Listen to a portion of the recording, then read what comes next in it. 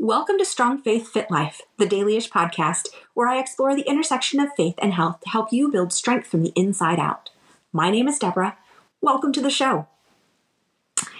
Episode 11, Hidden Sabotage.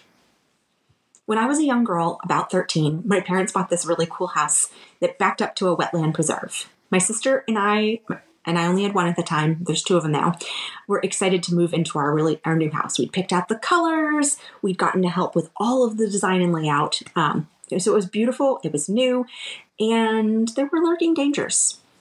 One of the things we were a little worried about moving was our rabbits. We had actually quite the collection of fluffy bunnies. We didn't just have one cute fluffy bunny in a cage, we had a lot of them. Started with two domestic rabbits named Mr. and Mrs. Bunny, so aptly because they were male and female. And then somebody had found a wild rabbit, had gotten trapped in a workshop, and they knew we had rabbits, so they asked if we would take it. So we rehabbed a very sweet wild rabbit, and we kept him in a cage. And he had an injury, and we helped take care of him, just so you know. We didn't just stuff a rabbit in a cage. And then we had a friend who collected dwarf rabbits. And her dwarf rabbits had babies who had babies who had babies. So we ended up with some of those babies. And we thought we ended up with two of the same gendered babies. We did not. And so we ended up with rabbit babies and rabbit babies and rabbit babies. If you're ready to take control of your health and align it with your faith, then head over to Facebook and join the community group at Strong Faith Fit Life. That's Strong Faith Fit Life. Okay, back to the show. So at the time, we lived in this really cool, established, older neighborhood. It was about a half an acre on the land that we were on. And I know that because I had to mow every week. And I got paid like $5 to do that. And our rabbits were actually really safe in this neighborhood. Again, older, established neighborhood, not a lot of trees, lots of houses, okay? So the worst thing we had to deal with was maybe the occasional garden snake, okay? But the new house had lots of unknowns, and we knew this going into it. I don't think as a kid that we knew exactly what we were getting into, but we knew there was a wildlife preserve behind our house. Okay, so we were very excited about that. No neighbors behind us, and the new house sat on a very small piece of land. And they'd carved out most of it from the wetland preserve, but what they hadn't done was they hadn't finished the property all the way to the back of the property line. They actually left the wetland preserve line and just basically sodded around the base of the house. And so my sister and I, single sister at the time, we went to the new house to scope out where we were going to put our rabbits. And we had this rabbit hutch, and it was two-sided. And we basically walked it into the unfinished part of our property because we were tired of scooping rabbit waste. And I will say this, rabbit waste is actually the easiest thing I've ever scooped in my life. I complained about it at the time, but having done other animals now and raised other animals, let me tell you, very easy in the scheme of things. But we were really excited about this. There were these pictures. So picture this, guys. So we're in a backyard. We see our back porch. We have these two massive saw palmetto bushes. They're huge. And there was a space in between the two of them that was perfect for a rabbit hutch. Now, we had this fancy rabbit hutch. They had like a little room for each rabbit. So they had like a hutch, and we had hay and the whole 9 yards. We were going to walk that back in there so the rabbit waste would fall down below, and we would just push it into the swamp, and the swamp would eat it.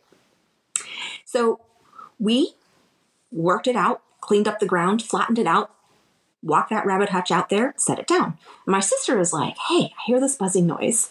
And I was like, cool. And I went over and I listened, and I hear this buzzing noise too. And I'm like, I wonder what kind of freaky bug lives in this palmetto bush. Now, we grew up in Florida. Okay, guys, we'd been here for a long time. We have been playing in saw palmetto bushes for years, okay? Never dawned on us that there could be a danger hidden inside the saw palmetto bush because, quite frankly, we'd played in them for years. We chopped off their palm fronds. We'd used them for all kinds of things. You do have to shave the spines off. Those suckers they're called saw palmettos for a reason. But I will say this, it wasn't long before we found out why having our rabbits nestled between two saw palmetto bushes was a bad idea. The first week in living there, my parents saw a snake. Now, there are all kinds of snakes. We saw all kinds of wildlife. Cottonmouths, coral snakes, bald eagles, golden eagles. We had seen cottonmouths wrapped around people's doorknobs. Like, when I say wildlife preserve, I really mean wildlife preserve. Eventually, we actually would hear the very delightful croaking sound of a young alligator that actually had to be rehomed by Florida Wildlife and Game. So when I say wildlife preserve, I legit mean it.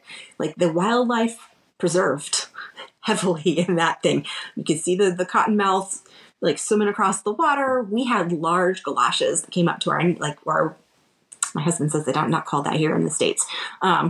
Wellingtons, rain boots. Maybe that's the word we call them here, rain boots. And we like up to our knees because we weren't allowed in the water unless we had something protecting us because there was so many unknowns, excuse me. So one night my parents are sitting outside on the back porch enjoying the ambiance of the wildlife preserve. And my mom notices something in the grass.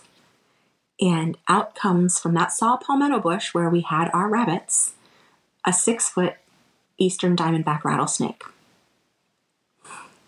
Surprise! Surprise. And wow. Talk about setting our rabbits up for some sabotage. We literally stuck the snake's food in a cage in front of his face. Right? The snake was like, dinner is floating around here and it is just free for the taking. It's a rabbit buffet. You know what? Here's the thing. I know that's a fun story, right? But as my younger self did, we often set ourselves up for what we think is success. But it comes out to bite us, just like that snake did.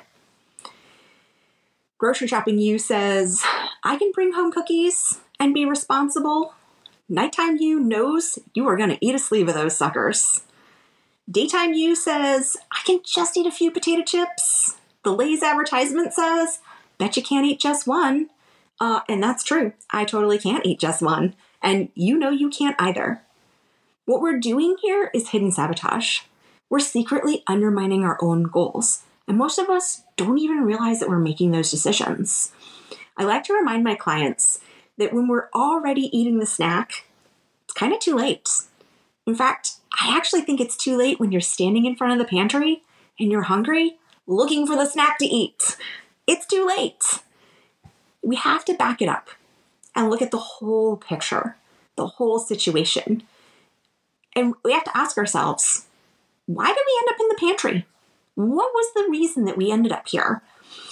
And we might find, and I'm going to give you an example, we might find this, that every single Tuesday we make the same choice, and it leads us somewhere we don't want to be. And it all started Monday night, when instead of packing a lunch in the evening, you said, don't worry about it, I can get something at work. Then at noon, you've told yourself to pick something good, but you know what? You thought there were more options and realized there was just one of those really sad little salads that they have in the bowl. You know, you pull the cellophane off of and it's got like 4 little turkey chunks on it and like a bed of lettuce, which is like no food. And you find yourself in the evening after dinner standing in the pantry going, why am I hungry? I've eaten today. And the reality is you didn't actually eat that much. And since you didn't eat that much, your body is searching for energy and it's telling you, go to the pantry, get some food. And you know what? I don't know about you, but at 8:30, 9 o'clock at night, I'm not cooking another meal. That sleeve of cookies looks good. That bag of potato chips looks delicious. I'm gonna eat it. I just am. And I will say this. It takes a ton of deep reflection to see that the sabotage had nothing to do with the choice in the pantry. It didn't. It was the choices that led up to standing in front of the pantry, hungry, tired, looking for energy, knowing that you're just going to grab whatever quick and easy convenience food, highly refined, that's going to be there so you can just take it to the couch and relax. So when it comes to changing behavior, we have to change patterns of behavior. Those start long before that single pinpoint activity of standing in the pantry. We have to back up, take a look at the broader picture, and start reflecting. So don't bother beating yourself up by the one choice. Start looking to see what that one choice and the steps that led up to it. And when you figure out those steps, you can make a lifetime of lasting change. Hey, if you enjoyed the show, don't forget to follow the show so you can get notified when I drop a new episode. You can also join me in the Facebook group, Strong Faith, Fit Life. I hope to see you there. Until next time, bye.